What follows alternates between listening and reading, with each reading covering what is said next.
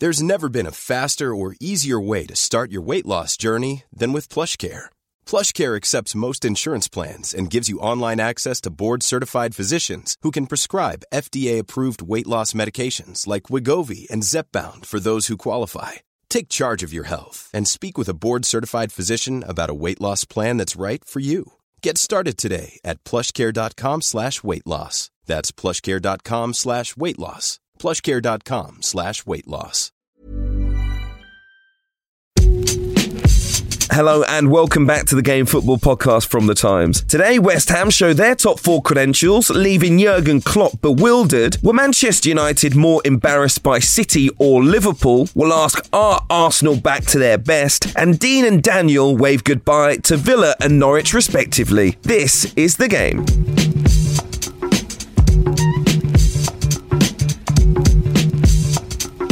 Welcome back to the Game Podcast. I'm Hugh Woozencroft. Joining me today, Alison Rudd, Gregor Robertson and Tom Clark. And for the first time in person, you can smile, Alison. We're here. We're meeting.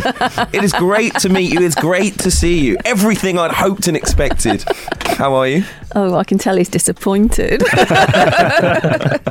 You are exactly like you are on Zoom. That's what I'm going to say. That's there was no filter. There was no filter. Alison, let's talk about where you were at the weekend. We got loads to get through, of course. Some huge results, some huge decisions and non-decisions to discuss in the Premier League this weekend. You were at Arsenal, though. We're going to start with them this week. They're up to 5th in the table. They beat Watford by 1-0. Emil Smith-Rowe impressing once again. They're now unbeaten in 10 games. The question is, are Arsenal back? Well, back to what? Oh, well, that's a good question, isn't it? 5th. Back to a team that have, kudos and should be doing well. Not quite watching them, no. It was a very strange experience. What they've got that they haven't had a lot of in recent seasons is a bit of gumption and an ability to ride disappointment. So they had a goal chalked off, offside. There was a missed penalty. There is a version of Arsenal that go a bit lily-livered at that point and don't like it. But what probably was slightly spooky and most impressive about Arsenal was in the second half, there were a few runs that sort of petered out into nothing, and the crowd, they flipped. They do that. They do that at the Emirates more than anywhere in the universe. The crowd, as one, flipped and started to groan very loudly. I wouldn't call it booing. It wasn't booing, but there was a definite change, a sudden, palpable change in mood. They were getting on the players' backs. They'd had enough. There was, near the press seats, there were a lot of swearing and anger at how ineffectual the running was. They were dispossessed too easily. And within, I'm not joking, I'm not exaggerating, within 30 seconds, Arsenal scored. It was as if they needed to be told to just get your act together, mate. Do something. Be a bit more positive. And you had Ben White storming forward. They just sort of looked like, oh, I know, this is Watford. We should be doing better. And they scored. And then the crowd lifted, and from then on they were with the team. I've been at that stadium when the crowd have turned and the players have just lost it. They've either become ill-disciplined or been unable to just look unified. So that was a change, I think, and maybe speaks of this word unity that Mikel Arteta is very fond of using. He is fond of using it. Speaking of words we're fond of using, thank you for ticking the box for younger audiences in your very first answer with the first mention of the word lily-livered on the Game Podcast since I took over. Thank you very much. The youngsters, Google it, you'll find out. I want to talk to you next, Gregor, because, you're a secret Arsenal fan, let's be honest. Yeah. You have their best interests at heart, it seems. How are you feeling about Mikel Arteta's side right now? I think we're just seeing the value of having all their best players, or the majority of the best players on the pitch. I know that's not really insightful analysis, but it's the truth. Particularly the defensive pair at the back, Gabriel and Ben White. Tomiyasu has come in and been very solid. I was impressed with Tavares as well, left back. Absolutely, there's great improvement, and the fact that they've had a few clean sheets now, I think it's 3 in a row in all competitions, it's just a solid platform for them to build on. And even Maitland-Niles came in yesterday into midfield, and it didn't really diminish them too much. He was, you could question whether it was a foul on Sarr, but he was involved. He was right in Watford's faces, trying to keep, recycle the play, keep on top of them. Again, Smith Rowe and Saka are just absolute gems, and if they're in the team, they've always got a chance. Tom, the Arsenal fans have been pretty unhappy last week when the England squad was announced not to see the name of Emil Smith Rowe in there in particular, but they also think Ben White might be included in the defence. Do you think those players should be included in Gareth Southgate's squad? No, not yet. And I don't know why Arsenal fans would be upset about that, because like with not being in Europe this season, I think that kind of thing can only be a distraction at the minute, because they're still a very young team. They're still, they're on a good run, but as Alisson says, back to what? They're not back to any kind of lofty standing yet. They're in a good run. And for Mikel Arteta, keeping players together, keeping them out of the international spotlight can only be a good thing, because that's where this unity comes from. I think, just echoing Gregor's point as well, I was looking earlier, and since that Manchester City defeat, Ramsdale, White and Gabriel have played every game since then in the Premier League. 8 games, 6 wins, 2 draws, 5 clean sheets. And when you think back to the team Arteta inherited with, I feel like the defensive situation changed basically every game in terms of, you had the good old days of David Luiz. That kind of stability. I'm not saying they're world beaters, any of them, but it's the consistency that they're getting now, which is coming from those clean sheets. And I should also say, I don't know anyone out there who would have said Ramsdale would be as well thought of as a good signing as he is at the minute. We're into November and everyone would have been saying that Ramsdale's one of the signings of the season, and he's got the Arsenal number 1 jersey and he could be a future England number 1. Anyone else see that coming? I definitely didn't. No, I think you're also ahead of yourself too. I think people can quite quickly make a kind of assumption about someone. Look, he's obviously a very talented goalkeeper. He made a world of a save against Leicester last week. I still think he needs to be a little bit more composed. Yeah, I know, I agree. When he rushed I just mean that... And I think, was it Josh King? Should have scored, really. Yeah. But look, he's been brilliant. He has made some brilliant saves and kept Arsenal... Against Palace, he was outstanding as well. But look, I wouldn't get ahead of ourselves just yet with him, personally. But what Tom's actually saying is if the Arsenal players can avoid European competition, avoid being called up for international duty, avoid having to do the washing up, or any childcare duties, absolutely, or go to the supermarket, they might reach the top 4. Well, even then, I would have said top 6, to be honest. Alisson, you were there. Danny Rose knocked the ball out. Watford player was down in the build-up to the goal. Arsenal didn't throw the ball back to Watford. They threw it in to their own player. It did go back to Watford. Ismaila Sarr could have been fouled by Ainsley Maitland-Niles. They lost the ball very cheaply. Emil Smith Rowe capitalised and scored the winner. Do you think if it were the other way round, the Emirates faithful would have been up in arms? No, yeah, they'd have been booing their heads off. But I think there's a line in the sand here. I think if Danny Rose had knocked the ball out because an Arsenal player was injured and was, thinking, I'm doing the right thing because I know 100% we're going to get the ball back, then there would have been a moral issue there with it. But he was knocking the ball out for his own player who was quite a way down the pitch, who clearly wasn't that injured, because he felt the need to tell him to go back down to the ground. He stood up. So there were blurred lines as to why he'd done it anyway. I mean, you could even argue maybe it was a tactical ploy because he felt uncomfortable.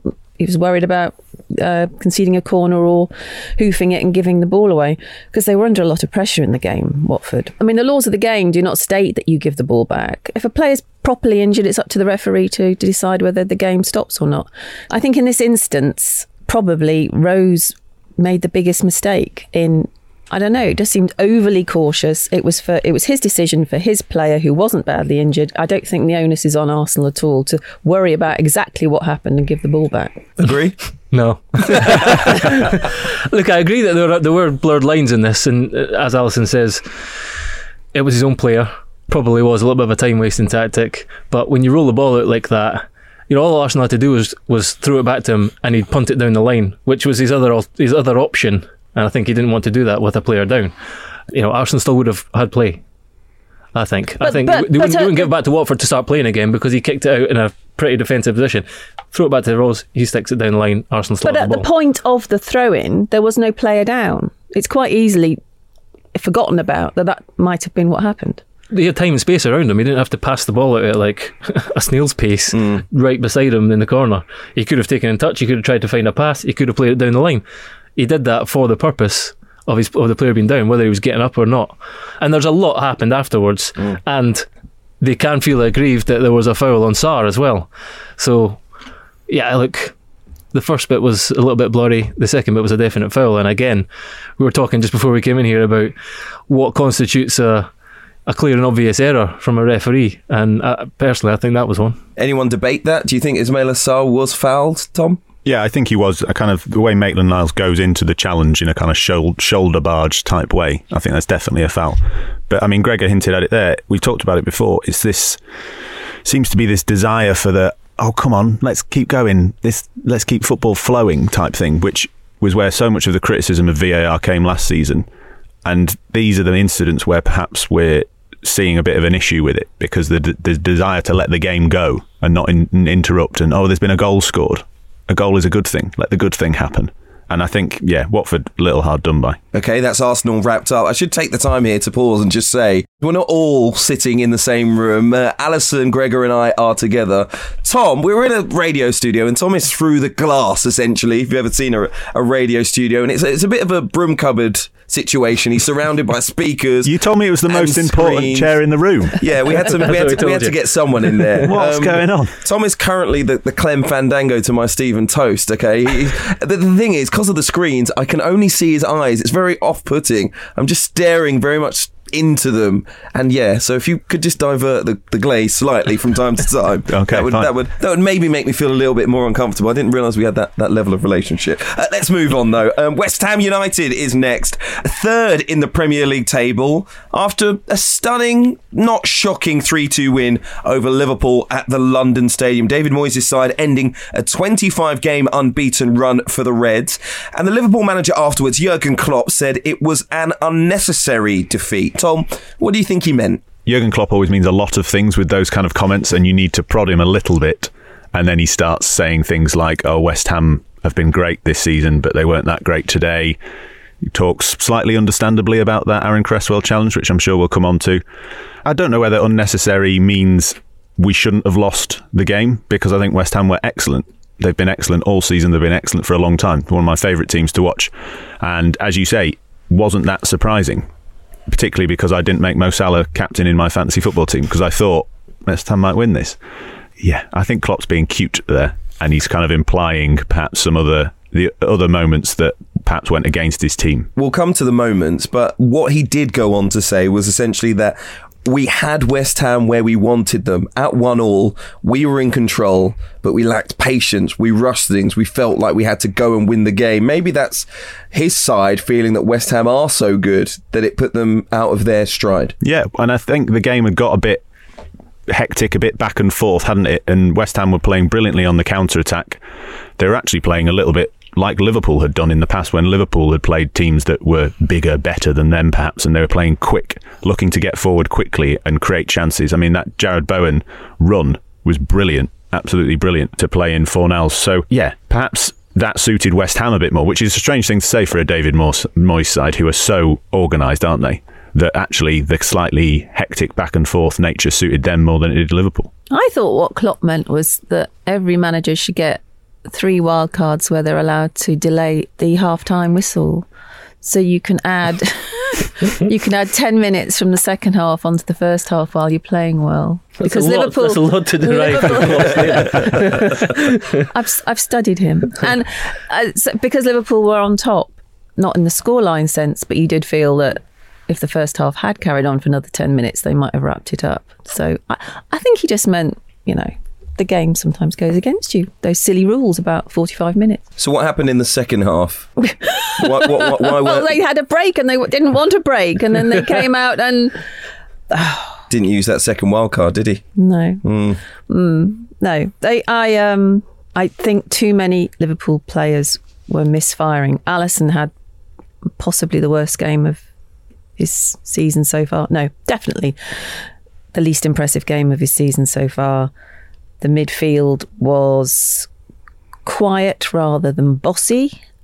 Sadio Mane also had a ineffectual, relatively speaking, match, and I just don't feel Liverpool, for all the plaudits they get for when it clicks and Mo Salah scores goals that are goal of the century.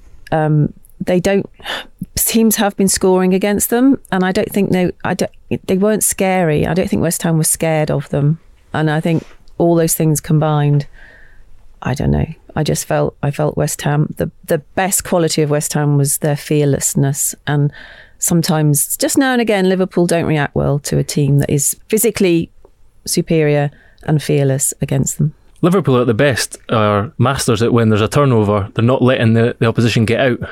And that's misfiring at the moment. And a number of times you saw Van Dijk having to hear back after Antonio or someone and looking pretty exasperated after, as he does, stopping a chance at Source. He was great. He was brilliant, but he looked angry a lot. He turned around and you could see him kind of punching his fists and saying, get tight.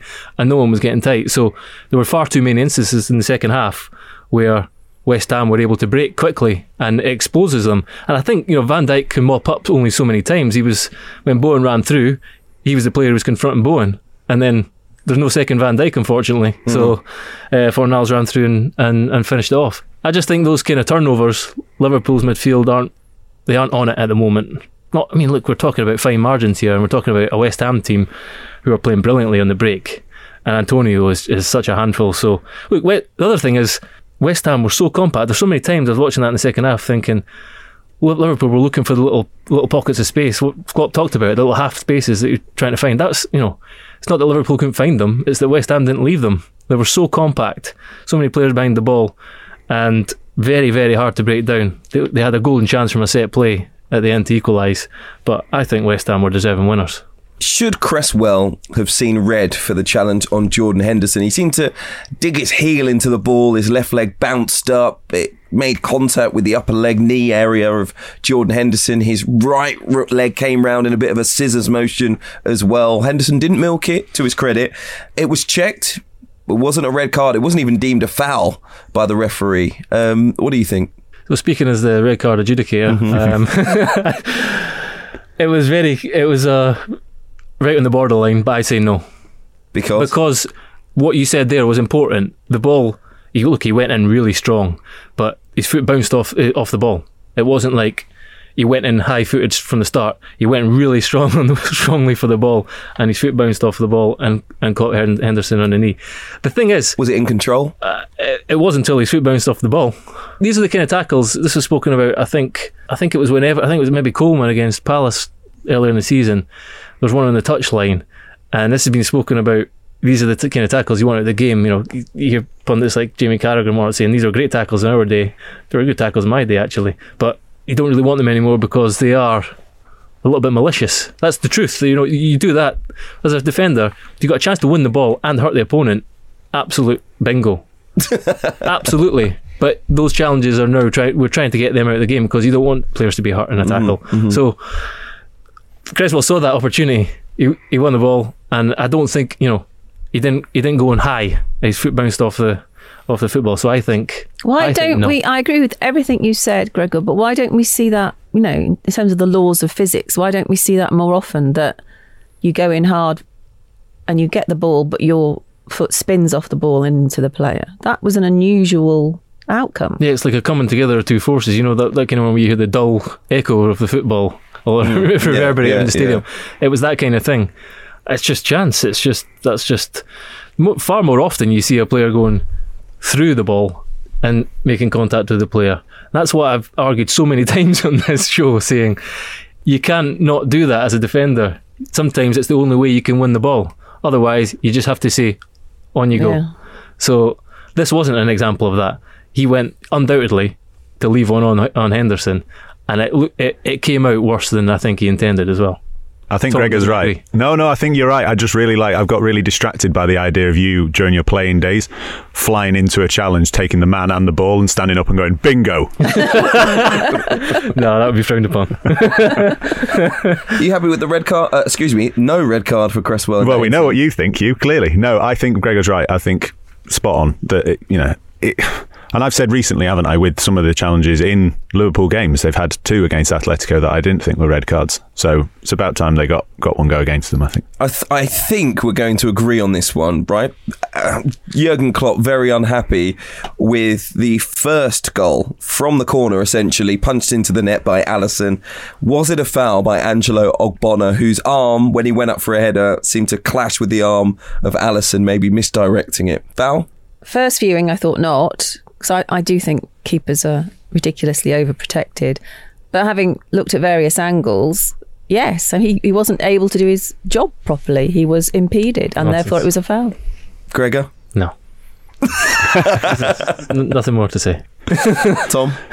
I would agree with Gregor. I don't think it's a foul. But what's interesting is that when you think about that challenge and then you think about some of the offsides that have been given this season for interfering with the goalkeeper, when you can be stood a good few yards away and you've got Ogbonna jumping side by side with Alisson, and that's not given as a foul, that again, to me, highlights the falsity of the kind of the offside decisions that are being given. What you saw really there is intelligent set play from West Ham, in that Antonio's on the goalkeeper, he's doing whatever he can to put him off within the laws, i.e. just being a big guy really close to him and kind of sticking his bum into him and stuff. You saw him do that as he was trying to push him away. So those little touches initially were enough to stop him getting a run up, and then when the defender comes up, his arms are up, which he's perfectly entitled to do to win the header, and Alisson is not very high off the ground. If Antonio hadn't done the first bit, Alisson would have come and taken out everything. So that's brilliant. That, and it was highlighted by some of the analysis afterwards. Declan Rice just standing for the second goal as well, just standing, stopping Van Dijk being able to backtrack to win the header. That's brilliant. That's just a fine detail that gave... Not obstruction? No. He's made no attempt to go towards the ball. Isn't that obstruction? He stood still. He stood completely still, and it's in a penalty box. That's not a foul. So he stood still. Van Dijk couldn't backtrack. Antonio's on the goalkeeper. Zuma gets a run. Goal. Brilliant. Should Liverpool defenders be helping him out a bit more there, though, in terms of taking control of the situation? He should be helping himself out. It was, so many times a goalkeeper in my career, I've had a goalkeeper say, "Come here, get in between the man and me," because that just yard of space. If I'm the one who's close to the goalkeeper, I'm not going to try and put him off. So that yard of space allows him to run round and get a run and get a punch or catch it. It's also quite telling. Alisson discussed it recently about Aaron Cresswell's delivery from corners and how if anyone could take a corner for you, it'd be him. Fornals equally. And it says a lot about a team like Liverpool that have got big characters. They looked a bit scared whenever West Ham got a corner. They're like, oh crap, here we go again. And that perhaps is where some of that lack of organisation comes from, that lack of leadership, that dominating, because they looked like they were going to score. And some of those deliveries are almost impossible to defend against. I think Bowen as well was, they've got some great set piece deliveries, and I think they had 3 corners. They scored 2 goals and hit the crossbar. So we're using as much time as we possibly can so far on the Game podcast. We've got loads more to get through very quickly and very finally on the game at the London Stadium. Are West Ham now genuine top 4 contenders? For as long as they're in Europe, I think they'll struggle. I think it'll be similar to last season. I think they'll be close to the end. Whether they'll make it at the end, I'm not so sure. So that's a yes, genuine contenders. Yes. Tom? I think yes, because they're contending for that 4th place. They're not top 4 contenders because there's a top 3 who are miles better than everyone else. There's so many circuitous answers. But they're going for 4th with everyone else, and it's where they're a really good, fun, organised West Ham. But I'm very happy. Should we do that again? Yes and no? I'm very happy for them to win the Europa League. Oh yes, of course, and reach the Champions League next year. We'll see exactly what this season holds for West Ham United, but a great win for them over Liverpool. Up next, we're going to talk about the Manchester Derby. We'll also talk about those managerial sackings in the Premier League this weekend. Stay with us on The Game. Planning for your next trip? Elevate your travel style with Quince. Quince has all the jet-setting essentials you'll want for your next getaway, like European linen, premium luggage options, buttery soft Italian leather bags, and so much more. And it's all priced at 50 to 80% less than similar brands. Plus, Quince only works with factories that use safe and ethical manufacturing practices. Pack your bags with high-quality essentials you'll be wearing for vacations to come with Quince. Go to quince.com/trip for free shipping and 365-day returns. Hi, I'm Daniel, founder of Pretty Litter. Cats and cat owners deserve better than any old-fashioned litter. That's why I teamed up with scientists and veterinarians to create Pretty Litter. Its innovative crystal formula has superior odor control and weighs up to 80% less than clay litter. Pretty Litter even monitors health by changing colors to help detect early signs of potential illness. It's the world's smartest kitty litter. Go to prettylitter.com and use code ACAST for 20% off your first order and a free cat toy. Terms and conditions apply. See site for details.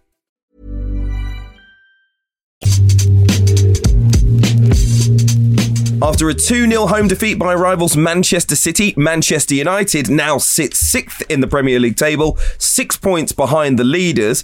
There was a distinct gulf in quality between the two sides as pressure mounts for the United boss Ole Gunnar Solskjaer, with some reports today linking the Leicester boss Brendan Rodgers with the job at Old Trafford, which brings a smile to the face of Alison Rudd. Listen, before we get to managerial changes, was this defeat for Manchester United worse than their 5-0 loss to Liverpool 2 weeks ago? What a stupid question.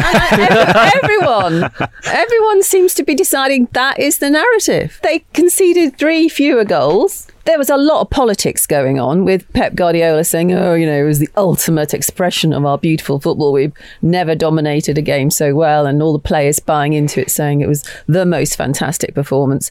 I just don't. I didn't see it that way at all. I felt United were poor, and really, when they're in that mode, when it's not clicking for them, and they haven't got that sort of urgency to do something, when they're on fire, United, I still think they're capable of looking quite attractive and they're enjoyable to watch. They didn't get the ignition. Really, to only score twice against them was a bit disappointing. And I don't see why losing 5 to a Liverpool team that stopped playing the minute that Pogba was sent off. So it could very easily have been 10. I don't see why this is considered worse. Because it could have been 10 against City as well. No, it couldn't though. It really couldn't. Not really. It's to do with... De Gea did a couple of good saves, but he's part of the team. I'm sick and tired of people dividing football into what the goalkeeper does is different and shouldn't be counted as part of the team performance. If De Gea is playing well for his manager, that's a good thing for Solskjaer, isn't it? His keeper is responding to being chosen and is playing well for him. That is a plus point. It doesn't mean it's a PS to a really shit performance. I mean, get a grip. In no way was that worse than losing 5-0 to Liverpool. And let's face it, I interviewed Patrice Evra and he laughed when I said, who would you rather? Is it worse to lose to Liverpool, worse to lose to Manchester City? It's like, well, City, who are they? Liverpool are the team that we hate losing to. So it really wasn't even that important in the grand scheme of things anyway. That's it. Okay, go on. It's just to do with the domination. I think the games, it's almost more humbling because they come and they have, I think it was 67.5% possession at Old Trafford. They just bop it around them all day. Liverpool play in hugely intense, kind of sporadic moments that are blistering and great to watch. But it's a different experience, I think. And you spoke about it before. You said, we spoke on Thursday, you were saying, is it going to be another humbling afternoon? And I was like, it's possible. And you were saying, yeah, but it doesn't have to be the scoreline. It could just be the manner of the defeat. And you were absolutely right. That it was the manner of the defeat and the performance and the sheer domination. Just looking at two teams, polar opposite ends of the spectrum in terms of just technical ability and coaching. Desire, work rate, tenacity, intensity. I mean, everything. Yeah. So it was the full experience, really. It was you go and watch your team at home in the derby, and you watch them being absolutely humbled by a team. One was a freaky goal, and one was an own goal. Could easily have been 0-0. That. It could have been, but it would have been the most dominant 0-0. Even if it was 1-0. But the Liverpool defeat could not have been 0-0. I agree with you on that. Liverpool are more clinical. I just think Manchester United were toyed with. And they're always toyed with, man, against City. Every time, even when you've beaten them. It's been the same for years. Let's put it this way. Liverpool came in the ring like Mike Tyson. They absolutely obliterated their opponent in the first round. I mean, it was destruction. Whereas Manchester City took it 12 rounds and it was death by 1,000 cuts. And I think Manchester United might have walked out the ring changed forever. I mean, it was that kind of defeat. It was everything was wrong for me as a Man United fan, maybe to a bigger extent than Liverpool, because, like I say, we couldn't even keep the ball past 2 passes. It looked like a League Two side in the EFL Cup who'd maybe gone a round too far taking on Manchester City. I thought it was laughably bad for Manchester United. It often looks like that. And when Solskjaer's beaten Pep Guardiola, it's been like that. You know, they've got a penalty from Fernandes. McTominay scored a really late goal to make it 2-0. City always toy with United. It's a good result for United. Lose 2-0. Honestly, it just doesn't matter. It just doesn't matter. They've got Villarreal, they've got Watford. They're the more important games. Doesn't matter. Lose 2-0. Not embarrassing. No major headlines like Liverpool. Get your head down, lads. Finish 4th. Qualify to the knockout stage of the Champions League. That's all that matters. Good result. Right, okay. Just as a Manchester United fan, because I know they're listening, probably means a little bit more than that, and I don't think they care as much about the games against Watford and Villarreal. Just letting you know. No, I get it. Listen, I grew up in Salford. I get it, but I just think the reality is, with this United team, it's been like this for ages, and so it comes to a point of where you have to be realistic about what their chances are. Yeah, but they've competed in the past. Or have shown, you know... Yeah, they're in a bit of bad form at the minute, so I'm just saying... So that's what I'm saying. And I agree with Alison, they're in bad form at the minute. Yes, De Gea had a good game, so that's a positive. And so, you know... How bad is the form then, Tom? Is it time for Brendan Rodgers? Yeah, time for Brendan Rodgers, a guy who's struggling himself at Leicester. I mean, but that's the point, isn't it? There aren't... Antonio Conte's gone to Tottenham now, so there aren't any obvious candidates out there to take over. And we know already that Manchester United are going to stick by Ole Solskjaer until it gets really, really bad. And at the minute, they're in the Champions League. They're competing for the top 4. They've only lost 2-0 to City. Let's crack on. Just so you guys know, Tom didn't want us to spend too long on Manchester United, which is why he's trying to dismiss the topic. It's right to have that kind of tone of resignation about it all, because it is. We have seen pretty much all of this before. I think this was a little bit of a notch up on any of the sort of past humiliations. Let's not go back over the Liverpool, the most recent one. I'm just talking about to look at the 2 teams on the pitch and go, wow, the amount that they have... I don't know if they've regressed, but City have just gone so far past them, beyond them, that it's embarrassing now, actually. We've been saying this for ages. Come on, Solskjaer's an average coach. He's a nice lad. They've got some good players. They're trying to finish 4th. That's it. Finally then, on this point, do Manchester United need Brendan Rodgers? What would he bring to the job? Would they, in your opinion, Alison, should they sack Ole Gunnar Solskjaer? Can you say what Gary Neville won't? I don't... I would be astonished if they appointed Brendan Rodgers and the Old Trafford faithful accepted that. A rejected Liverpool manager taking over their team. At least with Solskjaer, they have the narrative of he's a hero and they love him.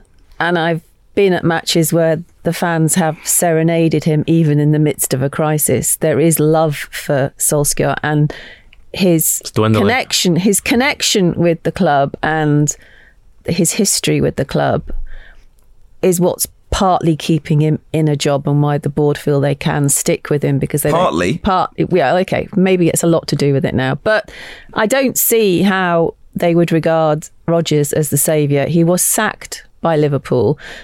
Part of the reason he was sacked by Liverpool was the job in some respects was too big for him. His abilities in European competition were severely lacking.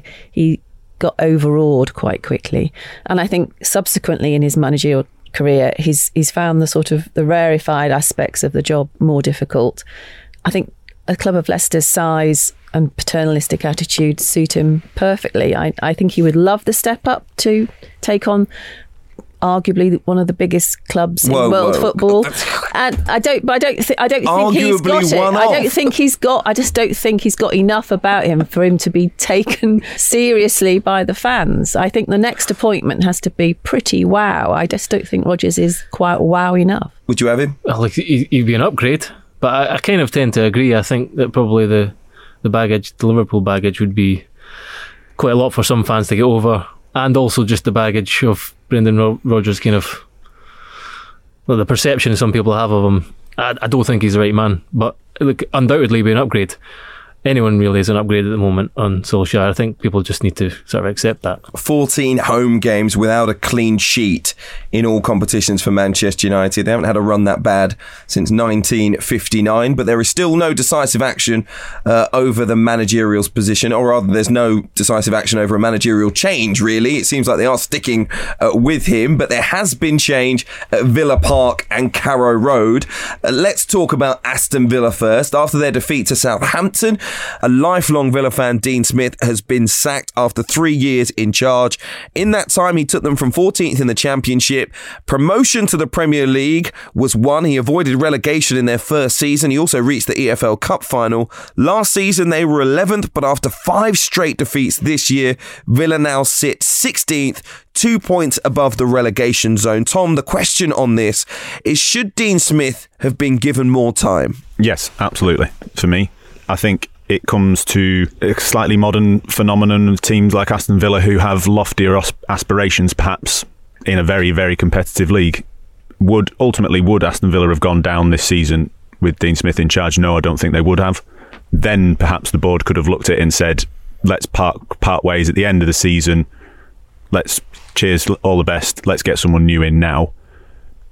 It feels like a very knee-jerk reaction at this stage in the season when they had a lot of change during the summer. We've talked already about the stats that show the impact of having no Jack Grealish is having, with their chances created being far lower than they were at this time last season. But then players like Leon Bailey have barely played. I think he started 2 games. I was looking earlier, he's played something like 270 minutes in total. And when you look at those kind of minutes played, the top 6 are your Consas, your McGinns, Martinez, those kind of players that have been there for a while. So your impact players aren't having as much of an impact. And so that's been a difficult thing for him. For me, he should have definitely had more time. And I think it's going to be very, very interesting now as to where they go from here, because arguably they could be in a position where they take a chance on someone. There's talk of Steven Gerrard and others like that. There's no guarantee that it gets better, basically. And so I think from that point of view, they should have kept Smith, maybe accepted a season that wasn't as successful as it was last year, and then looked to change. Smith's the fall guy here. I mean, I've heard people saying, oh, if a manager misspends the club's money, he's going to go. But did he spend the money? They have a sporting director. And the sporting director is the one who's at fault here. I mean, the people they've brought in haven't performed. Smith was, what a curveball to build your team around Jack Grealish. And I think the way Dean Smith handled the constant speculation about whether Grealish would be going, even when he wasn't going, and then it looked like he would be going, it was, absolutely a star, a way of making sure his star player kept performing. Grealish gave him lots of headaches as well, and his man management skills absolutely superb. So you just take Grealish away, bring in players. If you've got a sporting director, they will not be entirely the players you want. You'll be told, oh, this player's good value, this player's going to rise in value. We've done analysis, Dean, this is the way it's going to work. And you go along with it. It's not worked. And yet there are worse teams than Villa. So Tom's spot on. They were not going to go down this season. And I know it doesn't happen in football, but they're the team he supports. It was a wrench for him to leave Brentford, but it was the club he loves. You've got a man there who would bend over backwards, do more than the average mercenary boss to make sure the team he adores gets back on track. And they've not given him the chance to do that. And you could say, well, that's just a bit naive, isn't it? That's not what football's about. But sometimes it ought to be. And I do feel, as you said earlier, I was at the Arsenal game, and there's proof that if you do let a bit of emotion into it and think, well, we appointed this man for a reason in Arteta, and he went through a bad spell, but you decide you're going to stick with him because he's going to grow into the job. I think in this instance, if you chart what Dean Smith has been through, the cup final, the playoffs, the staying in on the last day of the season, staying up, the work he put in lockdown to change the defence because he knew it was going wrong. He's proven that he'll put in the hard graft. And why not say, oh, he'll be able to do that again? This is yet another problem Villa have. He's overcome problems in the past. He could, with a bit of time, have done so again. I feel he is the fall guy here. Do you think Aston Villa are maybe guilty of wanting too much too soon, or I don't want to accuse them of it, but some might say maybe a little bit above their station? You know, what are they expecting right now? In the statement, they spoke about continuous progression. Progression doesn't always go, you know, it's not a kind of linear, straight upwards all the time. There might be ups and downs. And when you sell a player of Jack Grealish's standing and sort of the impact on the team, then there's inevitably going to be a bit of a kind of a realignment of the way that the team plays. And they have spent a lot of money. It also kind of a sense of this where you kind of covering your own back a little bit. You say, well, I think it's a net spend of £200 million in the last few years. Like, we should be getting more than this, Dean. And maybe it's not all his fault, you know. Buendia has done very, very little. Bailey has done very little. Not been much impact. You know, Danny Ings will, I'm sure, but he's not done a great deal yet either. I think I'm in agreement with everyone. I think it's very harsh, and you lose something when you've got a manager who's got that connection and that kind of, you know, long-term, long-standing association with the club. I think you lose something when you cut them loose quite so easily and freely and quickly. And I think you see players coming out and saying, even Jack Grealish saying how much he valued him, and I think a lot of the players will feel the same. So the next guy, I don't know who it's going to be, but the next guy's got to be someone who can kind of engage the players to the same degree very quickly. Yeah, I think that Gregor point's an interesting one, because by all accounts, we're seeing reports this morning that not a lot of the players knew that this was coming, found it a complete shock. A lot of the players, like Grealish, were kind of quite upset because they were quite close with Smith. And so factor that in as well. It's not one of these where, oh, it's just time for a change, like perhaps we're about to talk with Daniel Farke at Norwich. It didn't feel like that. So whoever the new guy is, that adds an added element of difficulty to it as well. 5 defeats. It's a bad run, but it's 5 defeats. Yeah. And you look at some of them between. In the Wolves game, they were leading until the 90th minute or whatever, and they conceded 2 goals.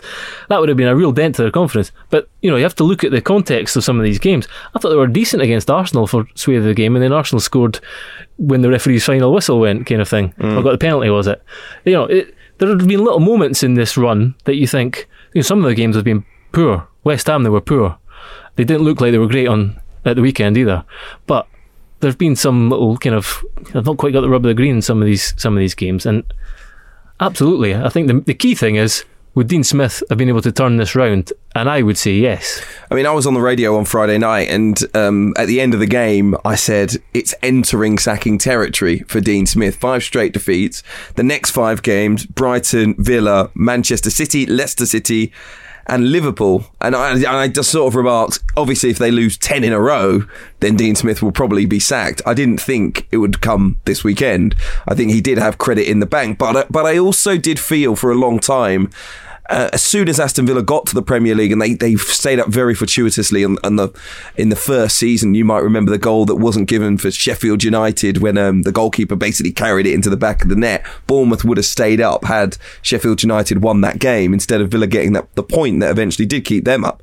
And I always felt from that moment that they were waiting almost for a period of time that they went through a bit of poor form to get rid of Dean Smith. As nice a guy as he was, I felt the season that they played really well on the back of great Jack Grealish performances, that they were still feeling that they would want another manager. I always felt like they would have had a contingency plan. I certainly, if I ran Aston Villa, would have had a contingency plan, because I was criticised heavily for this, but I did say after that season that they stayed up, the first year, that I would have got rid of Dean Smith, because I didn't think he was up to it tactically. Now, since then, finishing 11th, getting to the EFL Cup final, etc., I think he has shown himself to be a very, very good coach, in particular at that club. But I'm not overly surprised that the club has moved on so quickly. They're hugely ambitious. You're talking about, are they above their station? Villa's a huge club. Yeah. And I said before, I think their owners are like the fourth richest in the Premier League. They've got lofty ambitions for the club, and that's fine. And I think they're just, there's always been a little inkling that maybe Dean Smith is not going to be the guy to take them on the whole journey. Yeah. And why? Because he's a Brummie? That's just patronising. It's just perceptions. That's the truth, I think. I think a lot of people would have felt that from the outside looking in. I think a lot of Villa fans would have loved him to be the guy to take him on the journey. And I think he's a very good coach. So there's no reason why he couldn't have taken them much further.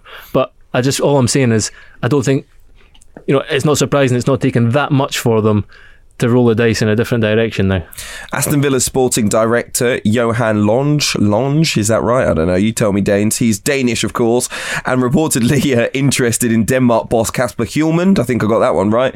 He took them, of course, to the semi-finals of Euro 2020, but also being linked the Rangers boss Steven Gerrard, the Belgian boss Roberto Martinez as well. Do you think any of those would be good moves for Aston Villa, Alison? They're based in the blooming Midlands. Why are they going all Danish? I mean, it's ridiculous. It's a joke. You're hurt by this. I just think it's a bit patronising, actually, that you've got, instead of looking at what you've got, they're looking at what they haven't got. And anyone can do that in any walk of life about anything to do with your life. Oh, I wish that was a bit more glamorous. Oh, is this the moment we go all existential then? We always talk about that, don't we? That's what that's what I thought we've been doing all along. No, but he beat Liverpool 7-2. And he beat the mighty Manchester United at Old Trafford only a few months ago. Chelsea. Yeah, those list of contenders you talk about, Hugh, there's no one that stands out and you're like, these guys are going to bring him on far beyond what Smith did. I like the Denmark boss. I think he's a very good coach. No, but you think about it, you look at the way they played, that was a very pragmatic style. It was great and we loved it and it was perfect for their team, but that was a very hard to beat pragmatic style, which fine. Maybe he'll come in for a year and he'll get them to mid-table playing that way and it'll be like, oh yeah, we didn't go down. And then he'll get sacked because he's not got them in the Europa League. Any mid-ranking kind of Premier League team at the moment, I think Steven Gerrard's a good option. I know Tom has differing views about this, but I think he's got a big future, personally. Done a remarkable job at Rangers, big presence. He's wise enough to bring in a good backroom staff around him, good coaching team.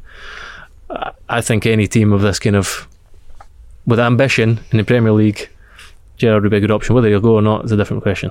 We shall see exactly who Villa opt for by the time we get Premier League football back. Of course, it's the international break. That means it's sacking season, and Smith was actually the second Premier League boss to lose his job this weekend. After Norwich beat Brentford to get their first win of the Premier League season, Daniel Farke had promised to keep going, but he was sacked just hours later after 4 years in the role. He had led Norwich to the Premier League twice in that time. His side, though, bottom of the Premier League, 5 points from 11 games so far. Was this one fair, Alison? Oh no, I love this one, because this one this speaks at long last, after I don't know how many years of Norwich being a little bit ruthless, a bit brutal, actually addressing the fact that if you're in the Premier League, you're supposed to want to stay there, and they've never really felt like they wanted to do that. They had these sort of, I don't know, naive ideas about it being holistic, and the bigger picture might be that you have to go down and then come up and then go down. No, they've actually shown that regardless, they've made up their mind, regardless of what happened in that match. I honestly think they could have won 8-0 and they would still have sacked him, because it's not just about Farke, it's about what it says about their ambition. And they're saying, we stuck with him, it's not worked, and we have to prove that we mean business. And I think by sacking him, that will tell the players that their comfort zone that they've been in, they've got to get out of it. Because I think it does probably play with your mentality that if the club is happy to fail, then why should you give it that extra oomph in a game?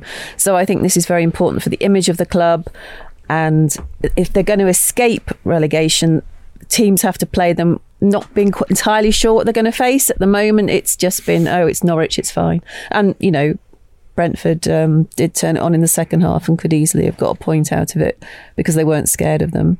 I mean, they're probably there. We count them as Brentford's bogey team because of the points they took off them last season. But anyway, no, excellent idea. I mean, I'm not saying it's great. I'm not saying nothing against Farke on an individual basis. But I have said on this podcast, a lot of hot air comes out of his mouth. He seems very sweet, but no, it was time for him to go, and he admitted it a few days beforehand and said the bus driver would have done a better job. I think that signs your death warrant, doesn't it? I broadly agree without the kind of celebrations. I think it's true that Stuart Webber and the club have realised that the whole kind of atmosphere and perception. I had a sit down with him 2 weeks ago now.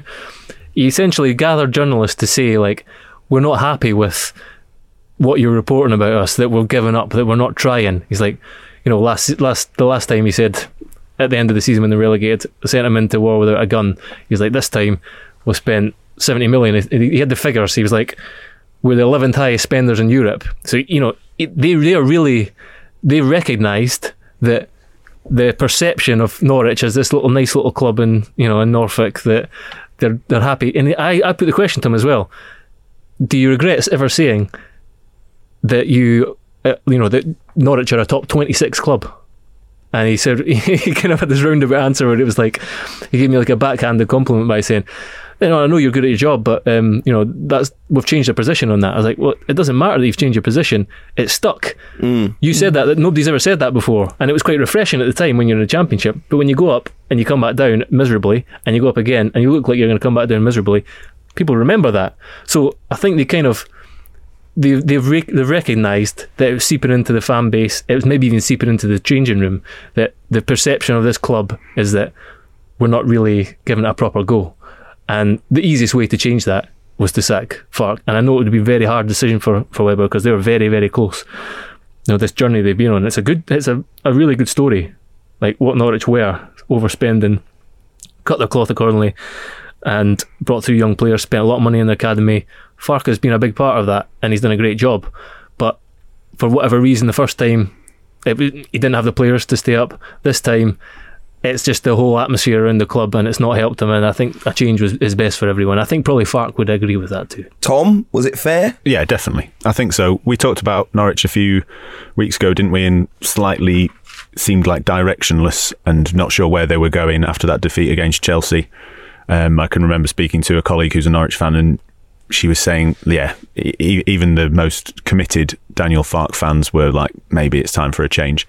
And it's just that contrast to the thing we were talking about with Aston Villa. This feels like the right decision. It feels like the right time for a change. Because as well, to go against the Stuart Webber thing of we're not a top 26 team, that has to be part of the thinking as well. That if you have such a terrible season, then your next season and the hope to come back up from the Championship becomes even more difficult. So that'll be part of the thinking as well, that we have to rebuild some of the enthusiasm around the club. Even if we go down, let's go down with a fight. And at the minute, they didn't look like they were doing that. The thing that's going to be interesting is who they appoint, because Steven Gerrard. Well, there are rumours of a return for Frank Lampard.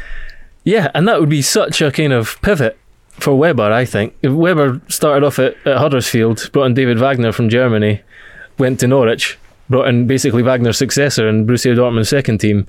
He has this kind of blueprint. He wants a young up-and-coming, gig-impressing manager. Frank Lampard would be the ultimate change, shift in perception, saying, we're a big club. We're a Premier League club. We've got Frank Lampard as manager.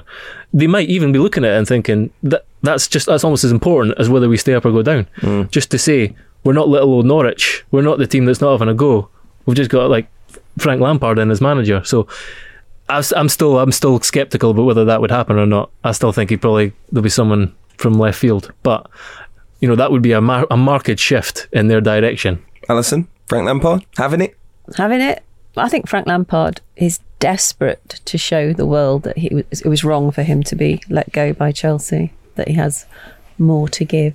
And he does have a reputation, and I don't think he's been around long enough for it to be a deserved reputation, but he does have a reputation for working well with youngsters and academy players.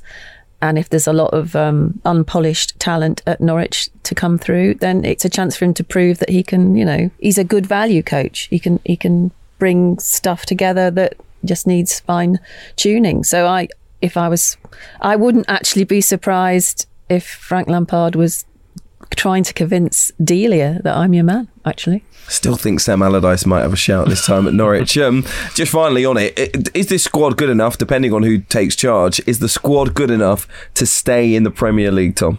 No, I don't think so. If we're being blunt about saying, Aston Villa won't go down, Norwich probably will when you look at the teams. And so that's why I think this is arguably as much a change, as much as Stuart Webber won't admit it, looking to next season. And as Greg has hinted at, the overall view as to how Norwich are viewed, and that they don't want to go down with a whimper. Let's go down with a bang. And so, yeah, it's going to be it'd be a hell of a job for whoever does keep them up. Steven Gerrard.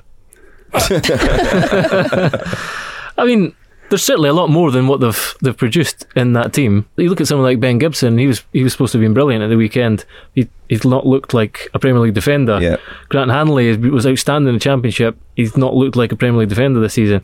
You mean they've got a championship squad, is what you're saying? Look, there are elements of it that still look that way, but I think there are players. Norman was outstanding at the weekend, and I think some of the players they bought, there's a lot of potential in them, but probably the answer is no. I'm trying to convince you. Three do have to go down. Three have to go down. No one's writing off Newcastle yet, and they're on the same number of points now, and they've just got a new manager in. They do have, and they have a championship squad currently, but they've got January to get a non-championship squad. Okay, but still, I wouldn't say that the difference between Newcastle and Norwich is that vast. Well, at the moment, it's just goal difference. So, yeah, I can see what you're saying. I think they're going to go down. I would love to see Frank Lampard and Steven Gerrard. Get them all in. Scholes, Campbell, Ferdinand. Let's get that whole World Cup team from 2002 managing in the Premier League. By the way, not many English managers left. We can talk about that on another episode of The Game podcast. Thank you all for listening. Thank you all for being with me for the past hour or so. Remember, if you enjoyed the podcast, rate us, leave us a review wherever you listen as well, and make sure you are subscribed. Make sure you're subscribed to The Times and The Sunday Times as well for more award-winning journalism. Go online, check it out. If you sign up today, you'll get yourself 1 month free. It's thetimes.co.uk/The Game. International window, of course, so we will see you all on Thursday.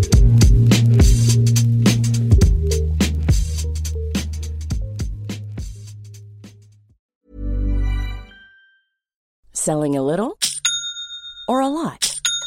Shopify helps you do your thing however you cha-ching. Shopify is the global commerce platform that helps you sell at every stage of your business. From the launch your online shop stage to the first real-life store stage, all the way to the did we just hit a million orders stage. Shopify is there to help you grow. Shopify helps you turn browsers into buyers with the internet's best converting checkout. 36% better on average compared to other leading commerce platforms. Because businesses that grow, grow with Shopify. Get a $1 per month trial period at shopify.com/work. Shopify.com/work.